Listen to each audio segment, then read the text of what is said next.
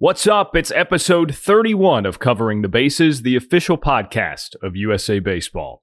I'm Darren Vaught. Thanks as always for subscribing. That's whether it's through Apple, Google, Spotify, YouTube, however you enjoy the podcast. We hope you enjoyed our recent celebration of the Team USA squad that won gold at the 2000 Sydney Olympics.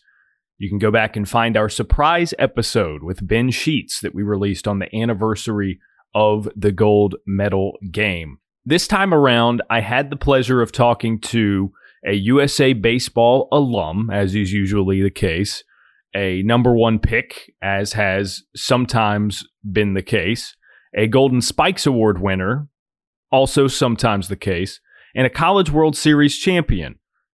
We've never had it so that all of those apply. This Prospects on Deck edition of the show features one of the top prospects in baseball, Adley Rutschman, who perhaps had his MLB debut delayed by a full season with the way the 2020 campaign had to be restructured to the 60-game format we just recently enjoyed. Assumedly, we'll see him with the Baltimore Orioles next year, but in the meantime, he and I talked just before the end of that regular season about staying ready for the call-up, his sporting family, his collegiate national team experience, and even movies, and how we both miss being able to see movies in a theater. Adley is a big movie buff. So here he is, Adley Rutschman, on episode 31 of Covering the Bases. Hope you enjoy it. Colin, roll the open.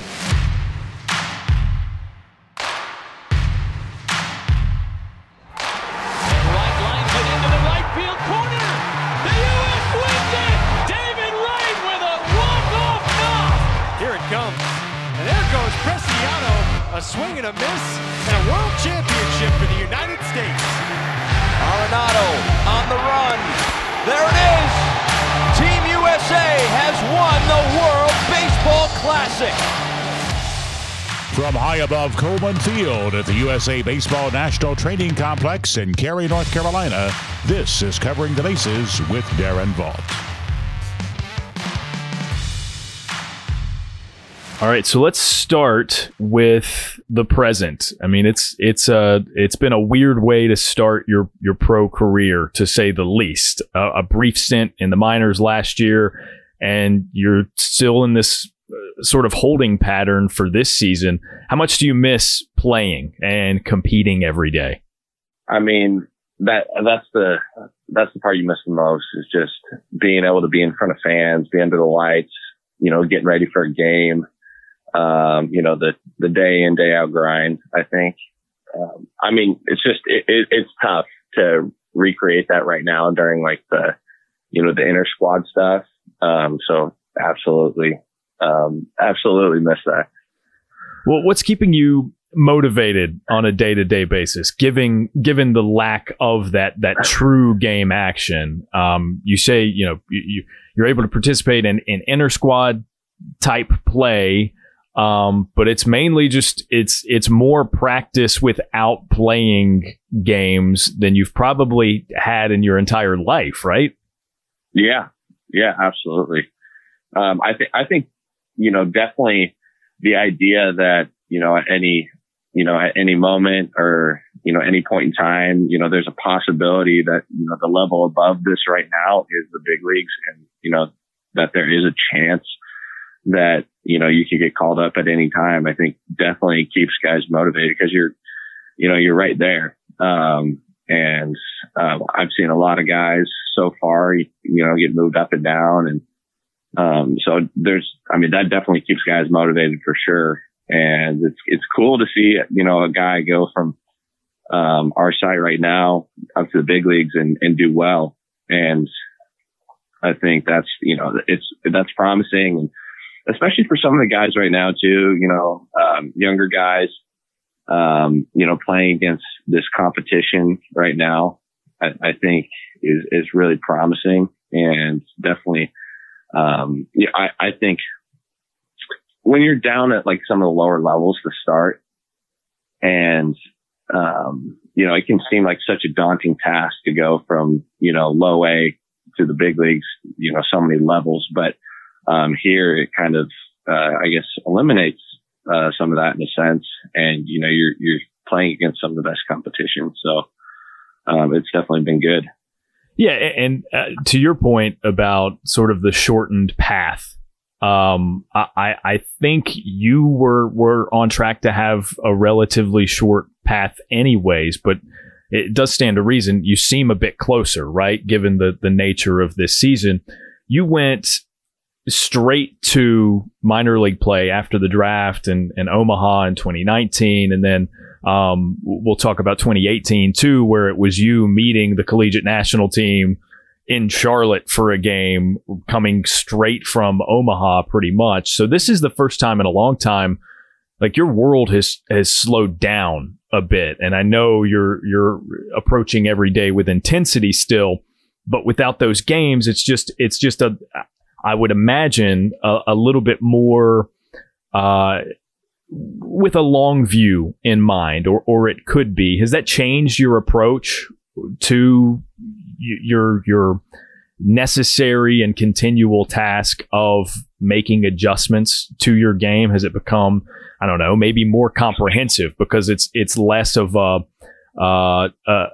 game to game situation, whereas now maybe there are some bigger picture things with a slower build that you could work on? Does that make any sense? Yeah. I think kind of what you're saying is the idea that since we're not playing in games and I'm batting 1,000 this year, no matter what, or, there's no live or real game stats that matter, that I can, really take this time to work on stuff that I want to, without, I guess having any, consequences of the results, so I can go with that, I can go with those long-term adjustments that I really want to, as opposed to during like a normal season. I would, you're trying to just make yourself feel good every day before you step in the box or behind the dish. Yeah, exactly. So is there anything long play wise that maybe specifically you're trying to improve on or work on right now? Yeah. So I think a lot of that has come with, just when I got here, just being able to see pitching, see guys who can do a lot of different things on the mound. And then from a hitting standpoint, just trying to see, okay, what do I want to do off of that? Like, how am I going to be able to hit at this level and make adjustments? And what are those going to look like? So I think for me, it was, kind of talking with a bunch of the hitting coaches and catching guys and saying, okay, this is like what we need to do right now. And I want to make sure that by the end of this thing, I am feeling good about where I'm at, on these adjustments. And so we've really been taking time, not as much during the sim games, but during BP, during the extra hitting work, to just try and solidify, those different adjustments, which has been money. And, during this time too, you have the opportunity to get stronger and lift. Whereas during a normal season, you're just trying to maintain that strength. So it is a good development opportunity. Yeah, that makes a lot of sense. More broadly, what's the process of being a pro been like for you? I know you've got friends like a Nick Madrigal who you regularly talk to about these sorts of things as you approach them, who can give you an idea of what to expect at certain stages, but it's not going to be the same for everybody. So, this was your first spring as a pro until it got disrupted, and we're dealing with the atypical season that we have. But at that point, it was fairly normal, right? You go into your first full year as a professional, you're doing the spring training thing. What's the adjustment been like overall, including last summer? I think last year really gave a better look into what the season was going to look like. But, to me, the biggest difference I've seen between college and pro is just the day to day, getting your body ready to play a game. You're playing 6-7 games a week as opposed to, 3 to 4. And so just like trying to find ways to, help your body recover when you got long bus rides, you're on a getaway day, or you're catching multiple days in a row. And so I think going to the big league spring training, being able to talk to those guys was huge for me, because I got to kind of hear their process, how they went about their day to day, because they've been, doing it for a couple of years now. But like going into last year from college season, you're kind of just on your own. You don't really know what you're doing. It can kind of be daunting from that standpoint. You're like, gosh, how do I get my body ready to play every single day, back to back? So that, to me, that was the biggest difference. No, you bring up something interesting. I'm curious what the psychology of this is, because, everybody's personality is different. Not everyone's going to be as comfortable in certain situations as others, but you're this super young first overall pick going to spring training. And I would imagine, just like any other scenario, you're trying to soak up as much as you can and learn as much as you can. But where was the line in your mind of like, I don't want to be a bother to these people, just from a strictly psychological standpoint, right? Because that's in play for anybody in almost any situation where, did you find yourself maybe like holding back on asking questions of a big league veteran who's there, and it's sort of it's like just another ho hum spring for them? Yeah. No, I definitely didn't want to like pester anyone. My goal was just kind of, be there, especially for like the bullpens and stuff. I didn't want to tell guys, come out hot, tell guys, oh, you need to be doing this or something like that. Those guys obviously know what they're doing. They're there for a reason. Same with like the catchers, and probably more so just, trying to do the work. Most of the time they just kind of, if they saw something with me, they'd say it on their own. But, we kind of got to that point, with, the relationships, just kind of feeling out who wanted to help out and who's doing their own thing. And I think, it ended up good, but definitely in that first part, I wasn't trying to, step on anyone's toes or, go out of my way to ask them what they thought or what I should be doing. But, a lot of them just helped out on their own, and it was really helpful. So. Well, that's good to hear. Let's go back to your time at Oregon State. I'm curious, after doing a little bit of reading up on you and your family, as a matter of fact, what the recruiting process was like for you, because you were from like an hour down the road from Oregon State.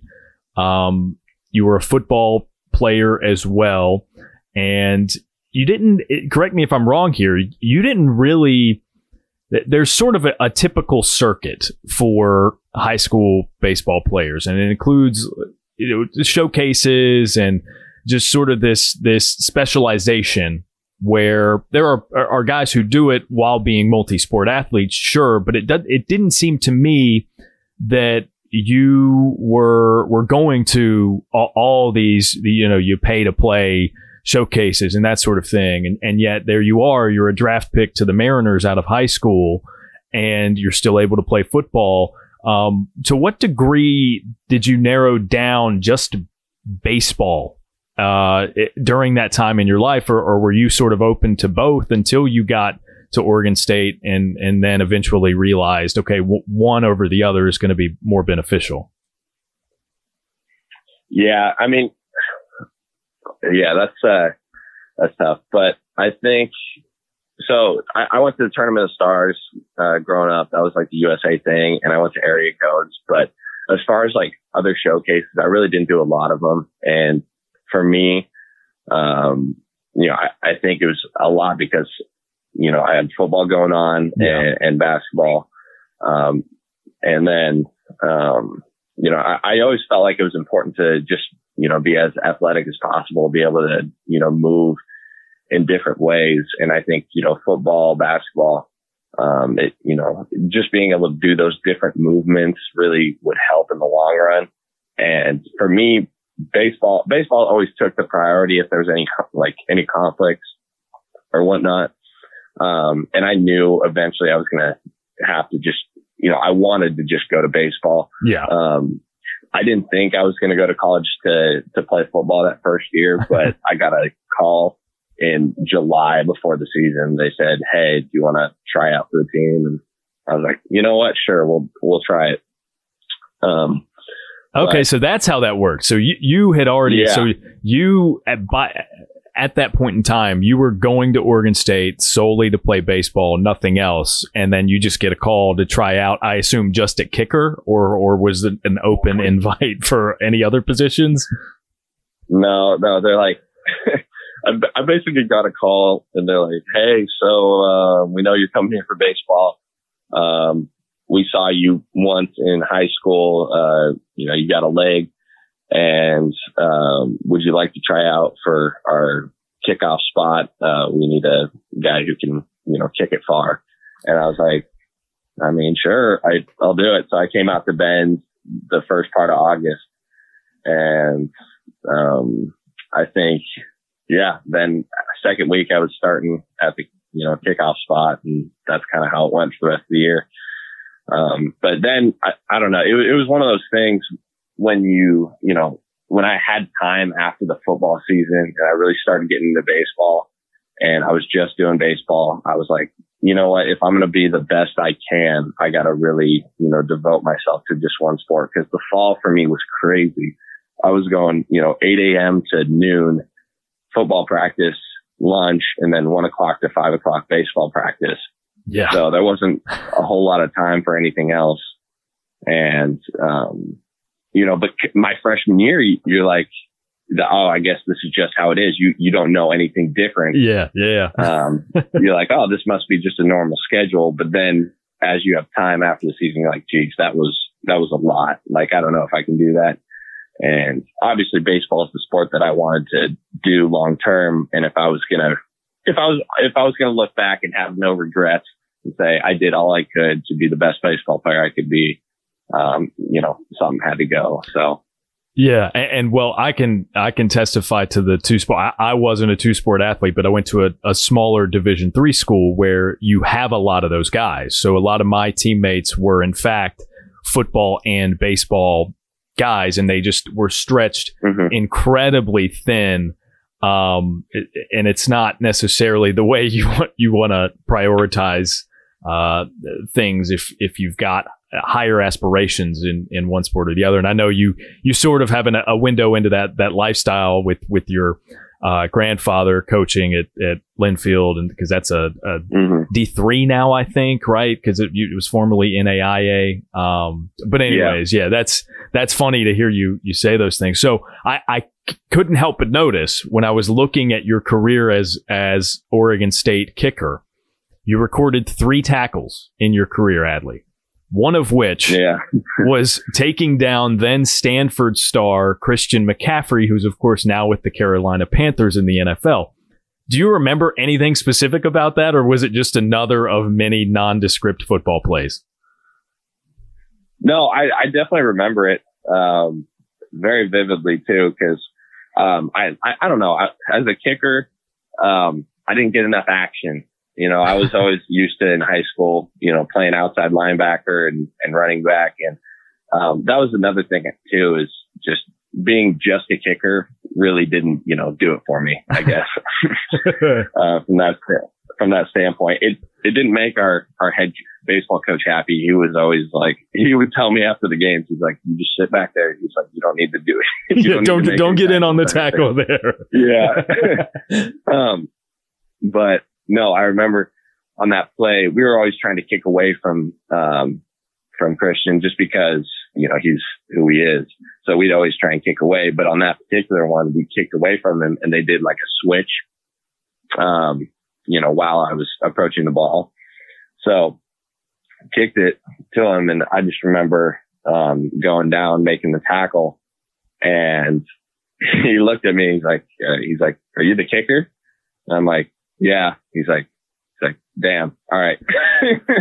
And then that was it. So, but yeah, it was funny. So that's incredible. So I would imagine, now that I'm thinking about it, Christian McCaffrey, he didn't get run down by too many kickers. And it's not like it was this epic chase between you and him, right? It was sort of in a cluster, and you just ended up being the one that brought him down. But do you know if he had any idea, like you were just kind of there as a secondary to your baseball career? Like, do you know Christian now, or is that really the only interaction?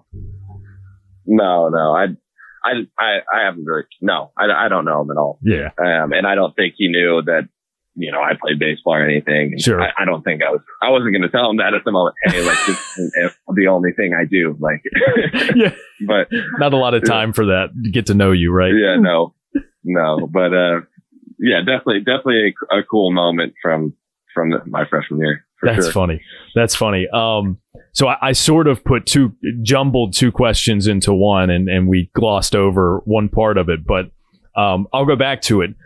The recruiting process. You talked about the lack of certain showcase circuits because you wanted to diversify, and look, we've had enough multi-sport athletes on this show even to be proponents of not specializing at that age and that sort of thing, because I think in your example and other examples, we've seen it play out enough to where it's like, okay, these are the best athletes, right? The ones that don't corner themselves into a one specific sport.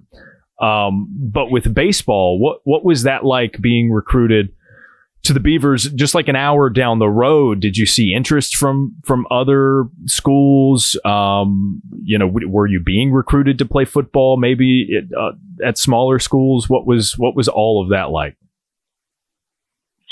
Yeah. So for me, it was kind of a weird process, and a lot of people are surprised by this, but I was actually recruited, first by a lot of schools as a pitcher. So I went to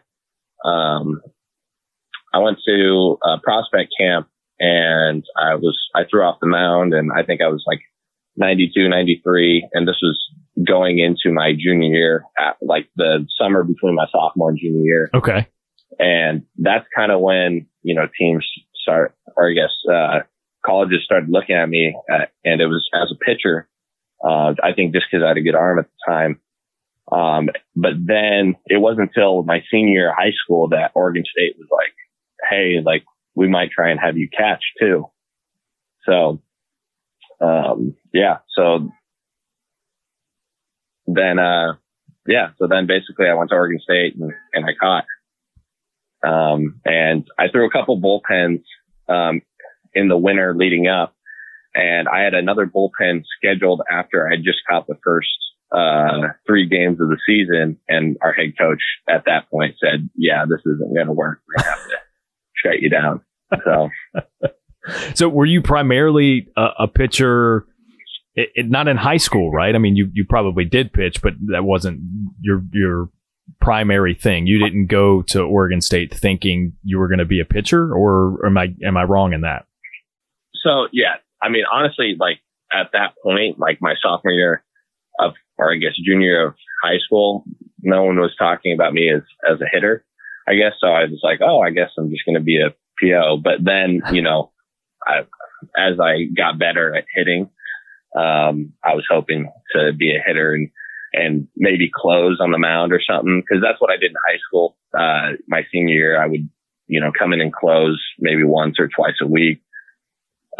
Which is probably not good for my arm, but, I don't know. I wanted to be like, I guess, Buster Posey, when he was at Florida State, and he would, come in and close and catch. So that, to me, that was like the coolest thing, just to be able to do it all, I guess. Yeah. And this is a funny comparison too. Now that you're with the Orioles, Matt Wieters at Georgia Tech was the same way. He was their catcher until he came in to close in the late innings. He's one of the first guys I remember doing that. But I imagine that's a tough question for you, just because you think of yourself, and especially back then when you were playing multiple sports, you just thought of yourself as an athlete, right? So I didn't take you for someone who was going to really categorize yourself as one or the other. You're just going to play, right? And however you can help the team, you're going to do that.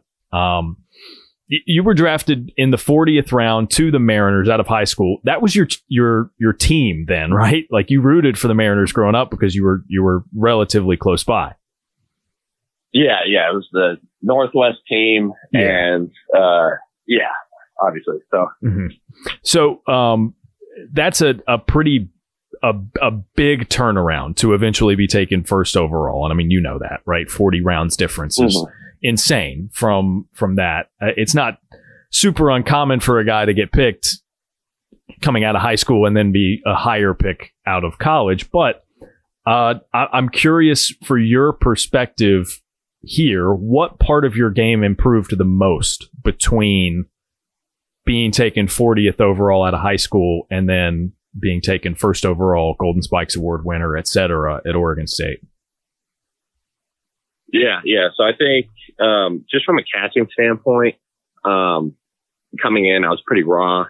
And then, that just the catching coaches we had at Oregon State, we had a bunch of ex-pro guys who were able to help out and just kind of, I guess, clean up my receiving and just, I guess make me a more polished catcher. But I think definitely the separator was hitting.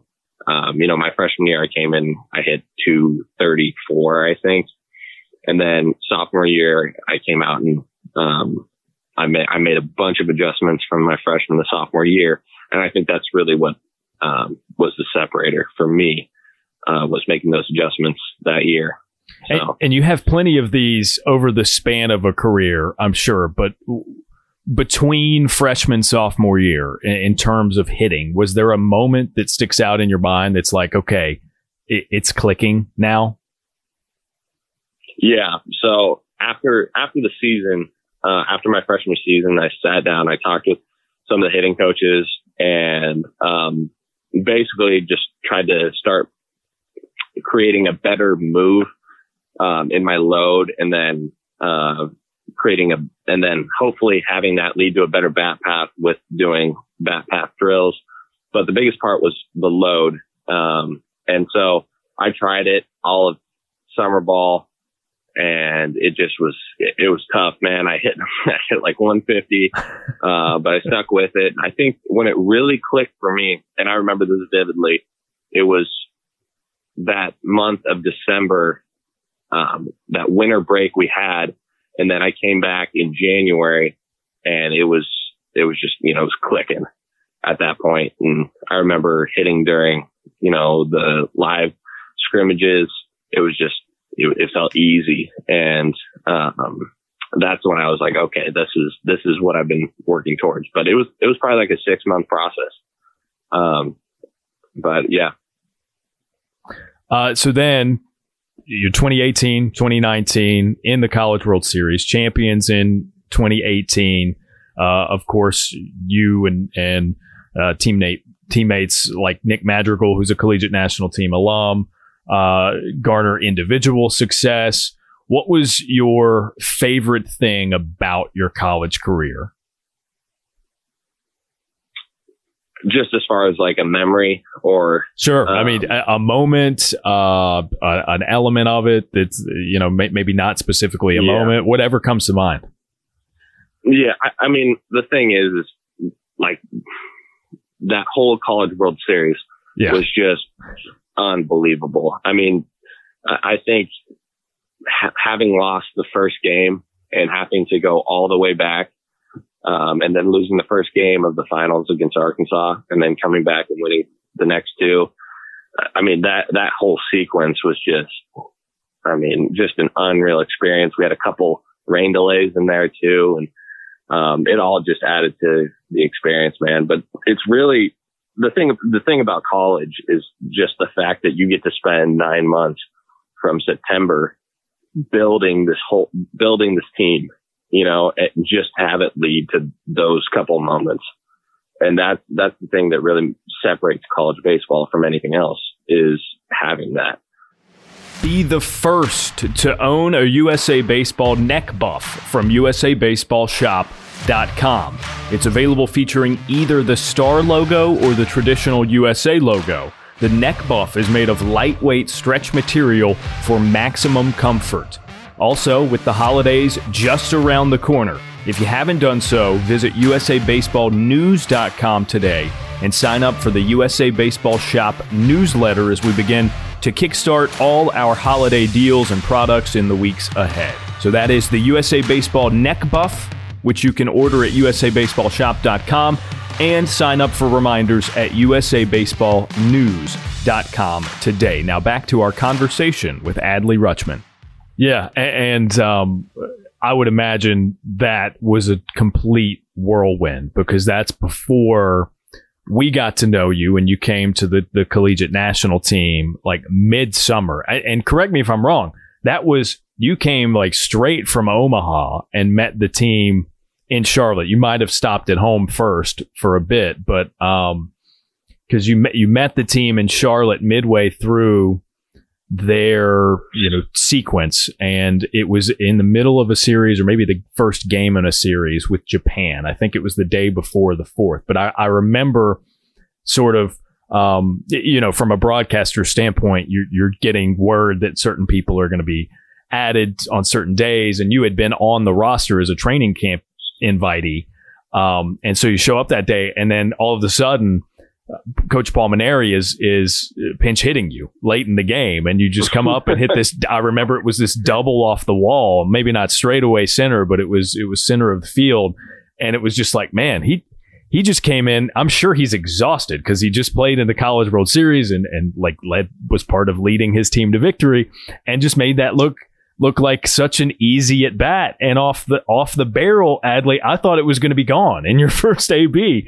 What do you remember about the sequence from craziness of College World Series into collegiate national team? And then you played in the Cape that same summer too, right?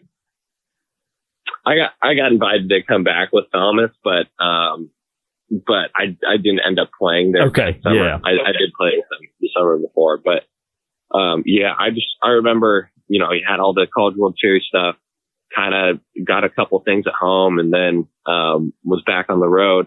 And I remember that day, they're like, all right, you're just going to take some BP today and just kind of, get accustomed to the setting, and, we'll hopefully have you play tomorrow. And then I remember, hey, you good to bat right now? And I was like, yeah, let's do it.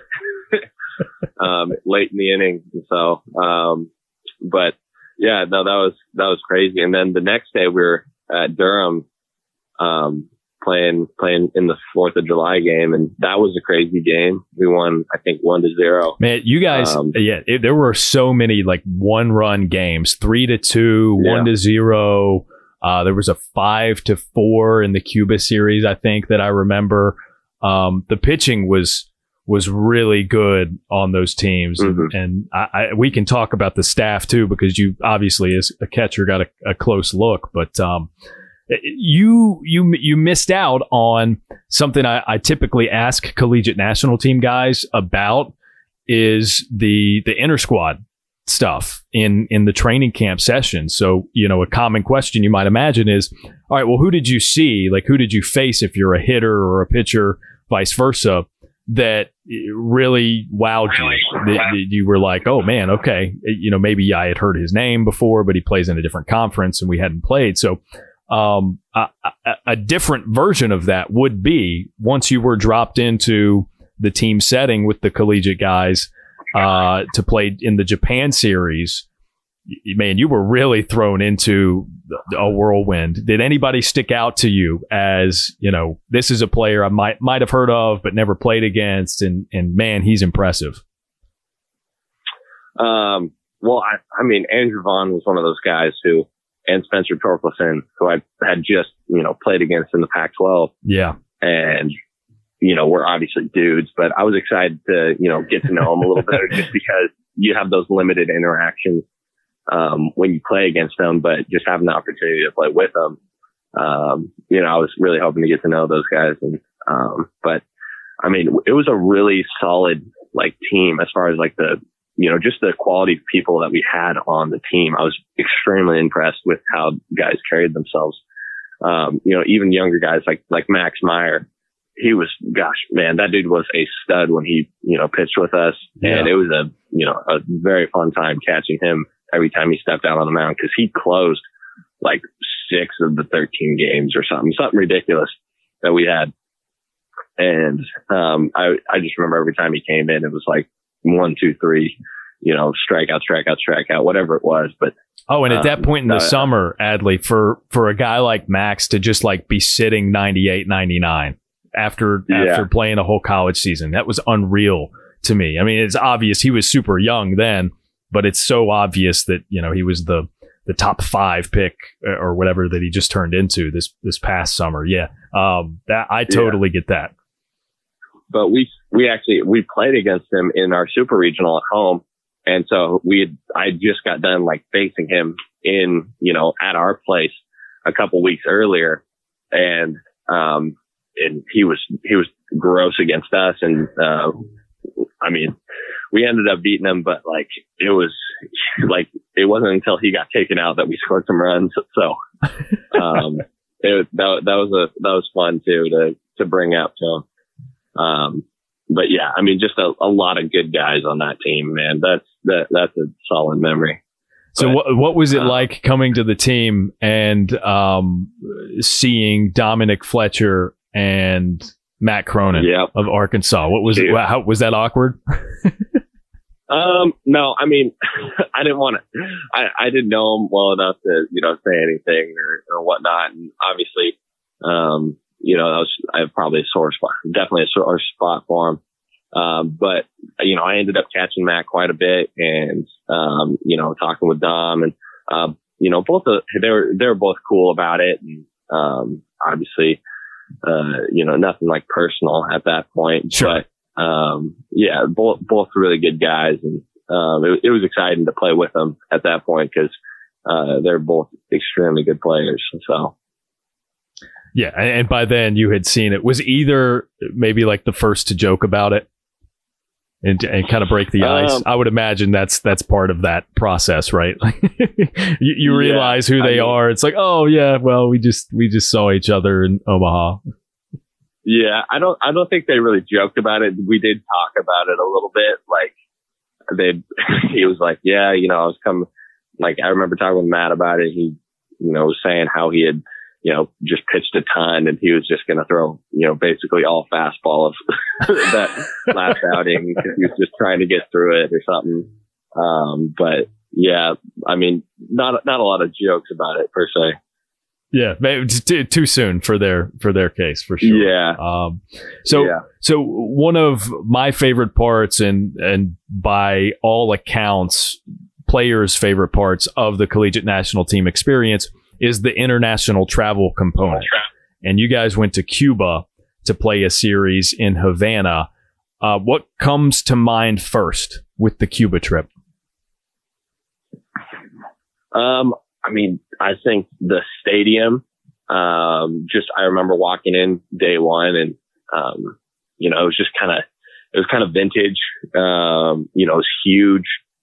Also, just the hotel we were staying at, the culture, we were able to walk around, get food at different spots. And, it's so different, man. It's eye opening, and just to, enjoy that with the different guys there. I know we had like a day rained out while we were there. It was just pouring, but we would come back after the game, and, there'd be no one at the stadium really, very few fans, but apparently there would be, like over 1 million people watching it on TV, and we had no idea.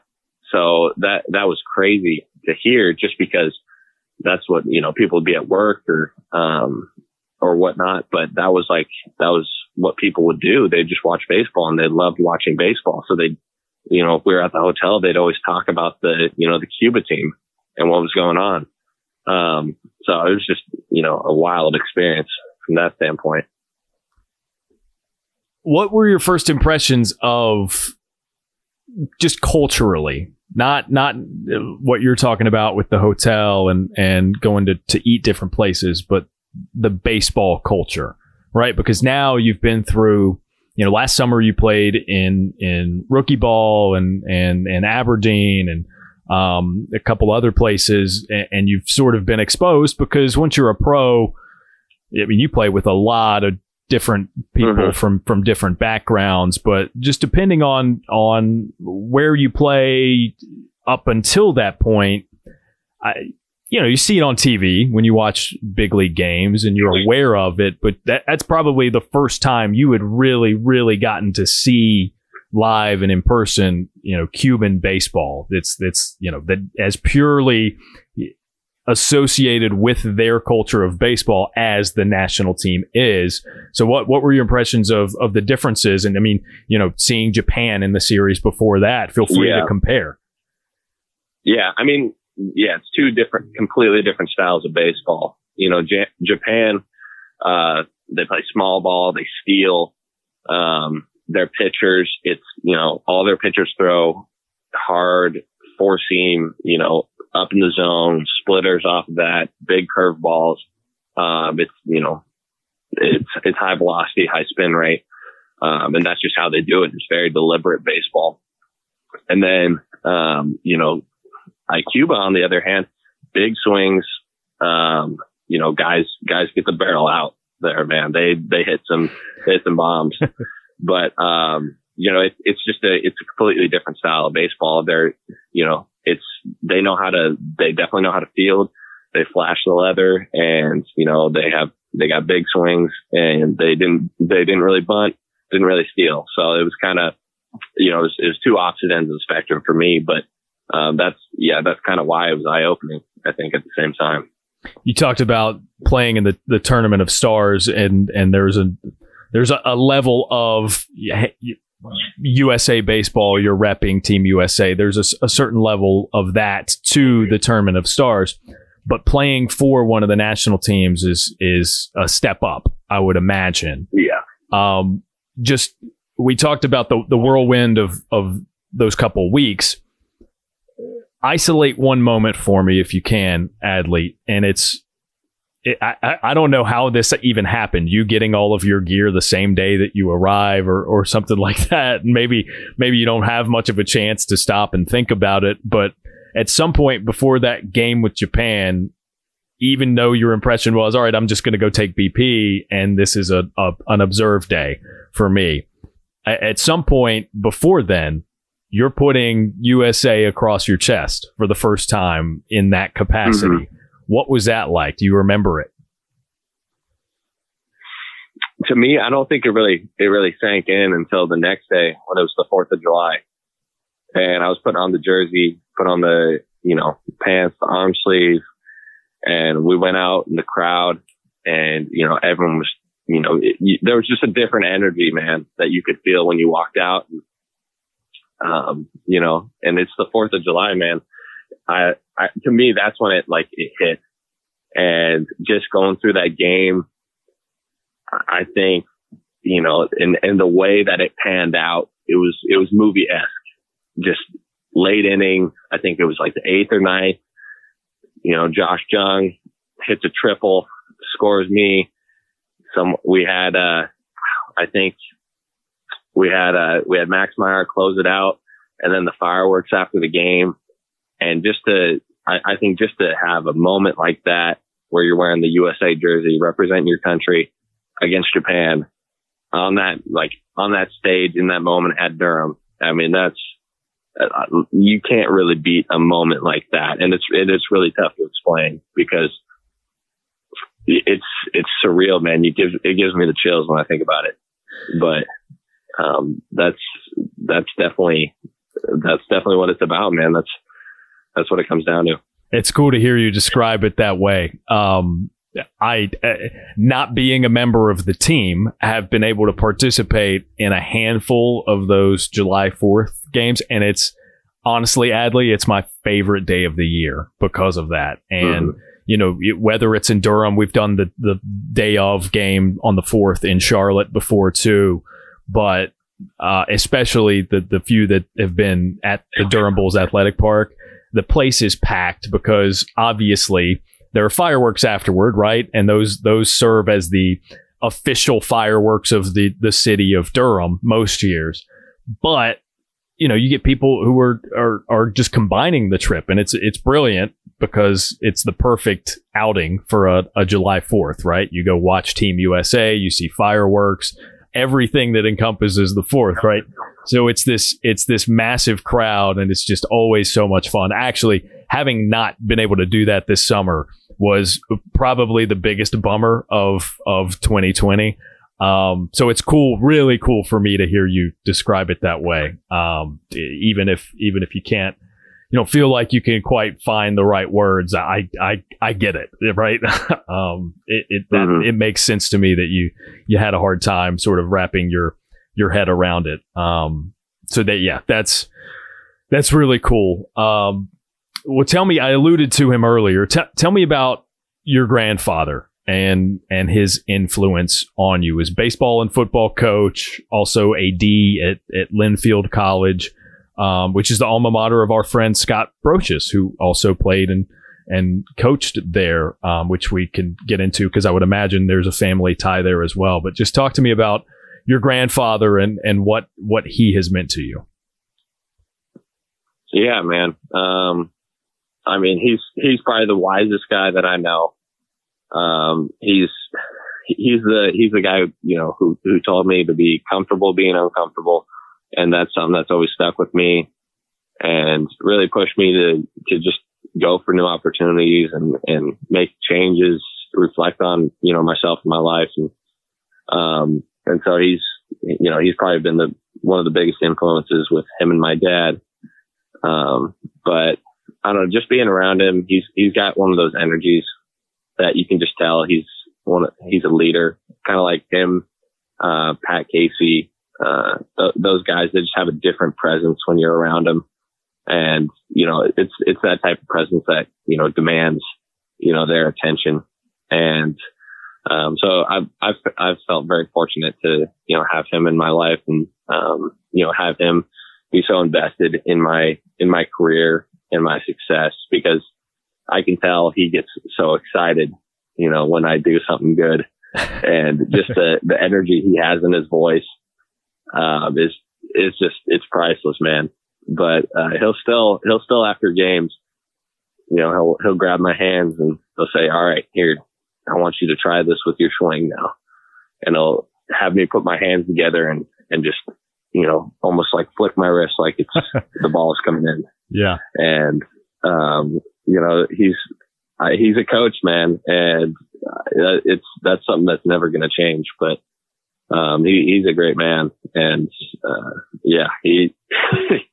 I don't know. I'm looking forward to seeing him when I get back. But I didn't really have the chance to, because of the whole COVID stuff going on right now. So, but it's been tough from that standpoint the past couple months, but, I'm hoping that this, passes pretty soon and, I'll have the chance to, talk with him more in person. But, I FaceTimed him and my dad the other day, and they were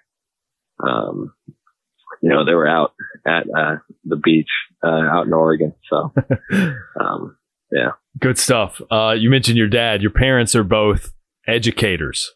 What effect did that have on you growing up? Well, I'm good at math now because my mom's a math. So, but yeah, the thing about having parents as teachers is you have no room to slack off in school. And so I had to get good grades in high school and in college.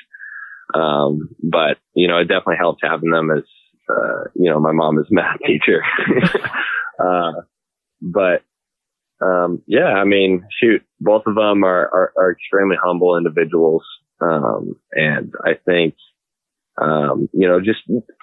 it's a profession that's tough right now, because I see how a lot of kids are in high school and, in middle school, and, how they, treat teachers and whatnot. And just, it's a tough profession, man, cause it's something that not a lot of people want to do. And it's, you have a bunch of kids who don't really want to be there, and you have to teach them things that they don't want to learn about. Yeah. Yeah. So, well, I don't envy them. I respect them greatly right now.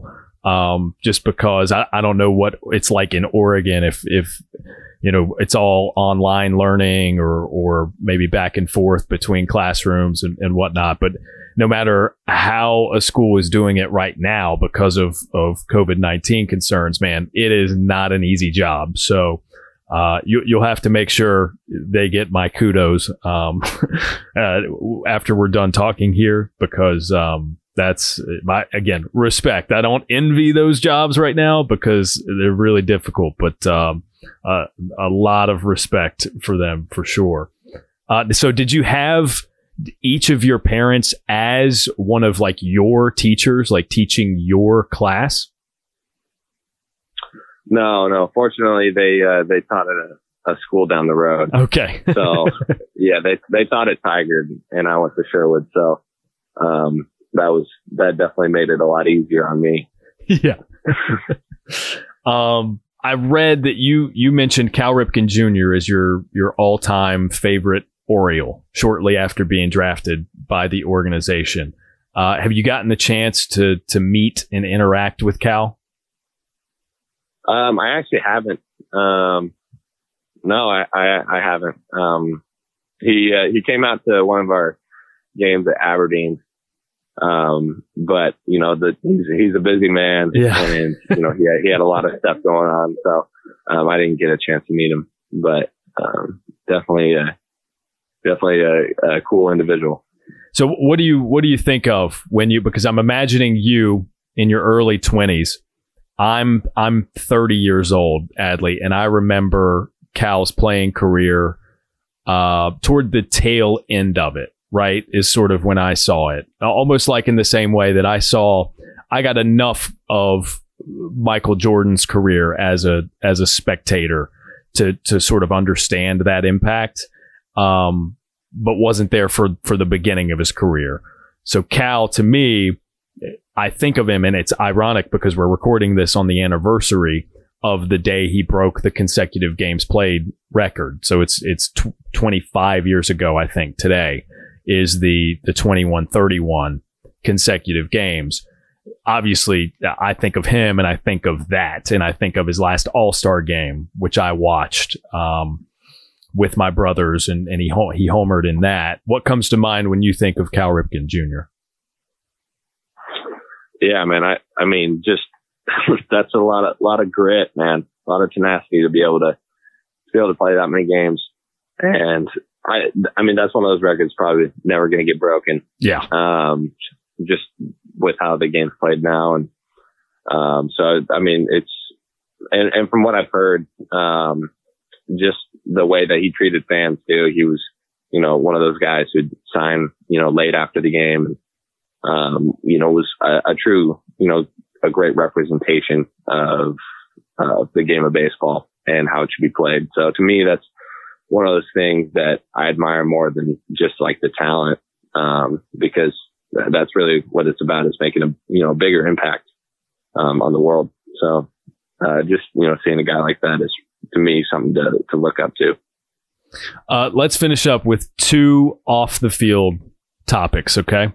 I saw like within the last week a video of your golf swing at a Topgolf, and I believe you or someone else posted this on TikTok, and you mashed that thing. Is that like, do you play a lot of golf? Yeah. Okay. All right. Because golf, otherwise that would be you realize, Adley, that would be abnormal for you to crush. I mean, you're athletic, so it would be understandable, but it just looked too good of a swing to be somebody who's just messing around at Topgolf and is just hacking. Yeah, no. I've seen enough of my friends play to know that it's not something you can just pick up. Yeah. Well, okay, cool. So obviously you're in the middle of a season, albeit an odd one right now. So you probably haven't played a ton lately. But something did you pick it up as like a teenager? When did you start playing golf? Yeah, I mean, I started as a kid. My mom played golf for a year at Pepperdine. Her dad was a big golfer. So, and then she was a golf coach at Tigard High School. So, yeah, so she taught me growing up and kind of taught me the fundamentals of it and just like the etiquette. So I try to play as much as I can. during the off season and during quarantine. That was one of the only activities that you could really do. Yeah. So, I hear that. I've become a much more frequent golfer myself just in the past few months. It's the most consistently I've ever played. And it's, I'm seeing progress for the first time ever. And it's like, oh geez, I need to find more to do. This needs to end up quickly, but it's good. Yeah. It's nice. I mean, as somebody who, is an athlete and likes to continually use day by day getting better, it's a good feeling, just like it was when I was playing sports in an organized manner and that sort of thing. So last thing for you, I know you to be a movie buff, and I know your dad is as well, because I think that came up when we were in Omaha, maybe for the Golden Spikes Award stuff, if I'm remembering correctly. I've seen you mention Shawshank Redemption as your favorite movie. Is that true? Is that still true? Yeah, okay. Absolutely. That's the feel good movie for me. Yeah, and it's kind of a classic. You can't go wrong with that. Yeah. I think it's a very solid favorite movie pick. What's the best movie you've seen recently? Oh shoot, like new movie? Sure. I mean, it could be new to you, right? Yeah, I mean, oh gosh. I mean, it's been kind of disappointing, that nothing super new's come out recently. But shoot, man. Oh gosh. I don't know. I mean, do you got anything here? What was the last movie you saw in a theater? In a theater. I think it was the Joker. Okay. Joker movie. Yeah. What did you think of Joaquin Phoenix's version? I mean, it was powerful, man. That was a great performance overall. I thought at the beginning of the movie, I thought it was moving pretty slow, but then you just kind of get more invested as it goes along. And, it was a good movie. For sure. Yeah, I'm looking forward to that new one. Yeah, go ahead. Have you seen the trailer for that one Tenet movie? Yes. Coming out. Yep. I've seen that. That one excites me. I'm curious as far as the Joker is concerned. I assume you've seen The Dark Knight and are aware of Heath Ledger's performance as the Joker in that one. Yeah. Okay. How do you compare the two? I mean, to me, The Dark Knight's one of those movies that I can watch, once every 2 months if I wanted to. So, I mean, they're two completely different movies, but I'm kind of like a superhero, movie kind of guy. Okay. So, and Heath Ledger's performance in that is, almost unbeatable. Good. In my opinion. All right. I don't want to interject too much of my personal opinion of the two. But I'm glad to hear you say you prefer the Heath Ledger. I want to hear it. I want to hear it. Well, I just think, for me, the superhero movie thing, although I enjoy them, I think it's a really diluted market, and it just turns out to be a lot of rehashed ideas. For instance, I mean, like, how many Spider-Mans have we had? And they're all different actors portraying Spider-Man. They've had to redux that like 1 million times, and I don't even know that any of them are phenomenal, right? I liked Into the Spider-Verse, but so with the Joker, I respect Joaquin Phoenix and respect his performance, but to me, once Heath Ledger did it, no one else needed to do it. You didn't really need to cast the Joker ever again. And they've been since then, Joaquin did it and Jared Leto did it. So, but anyways, no, we don't need to get too far down that rabbit hole. Yeah.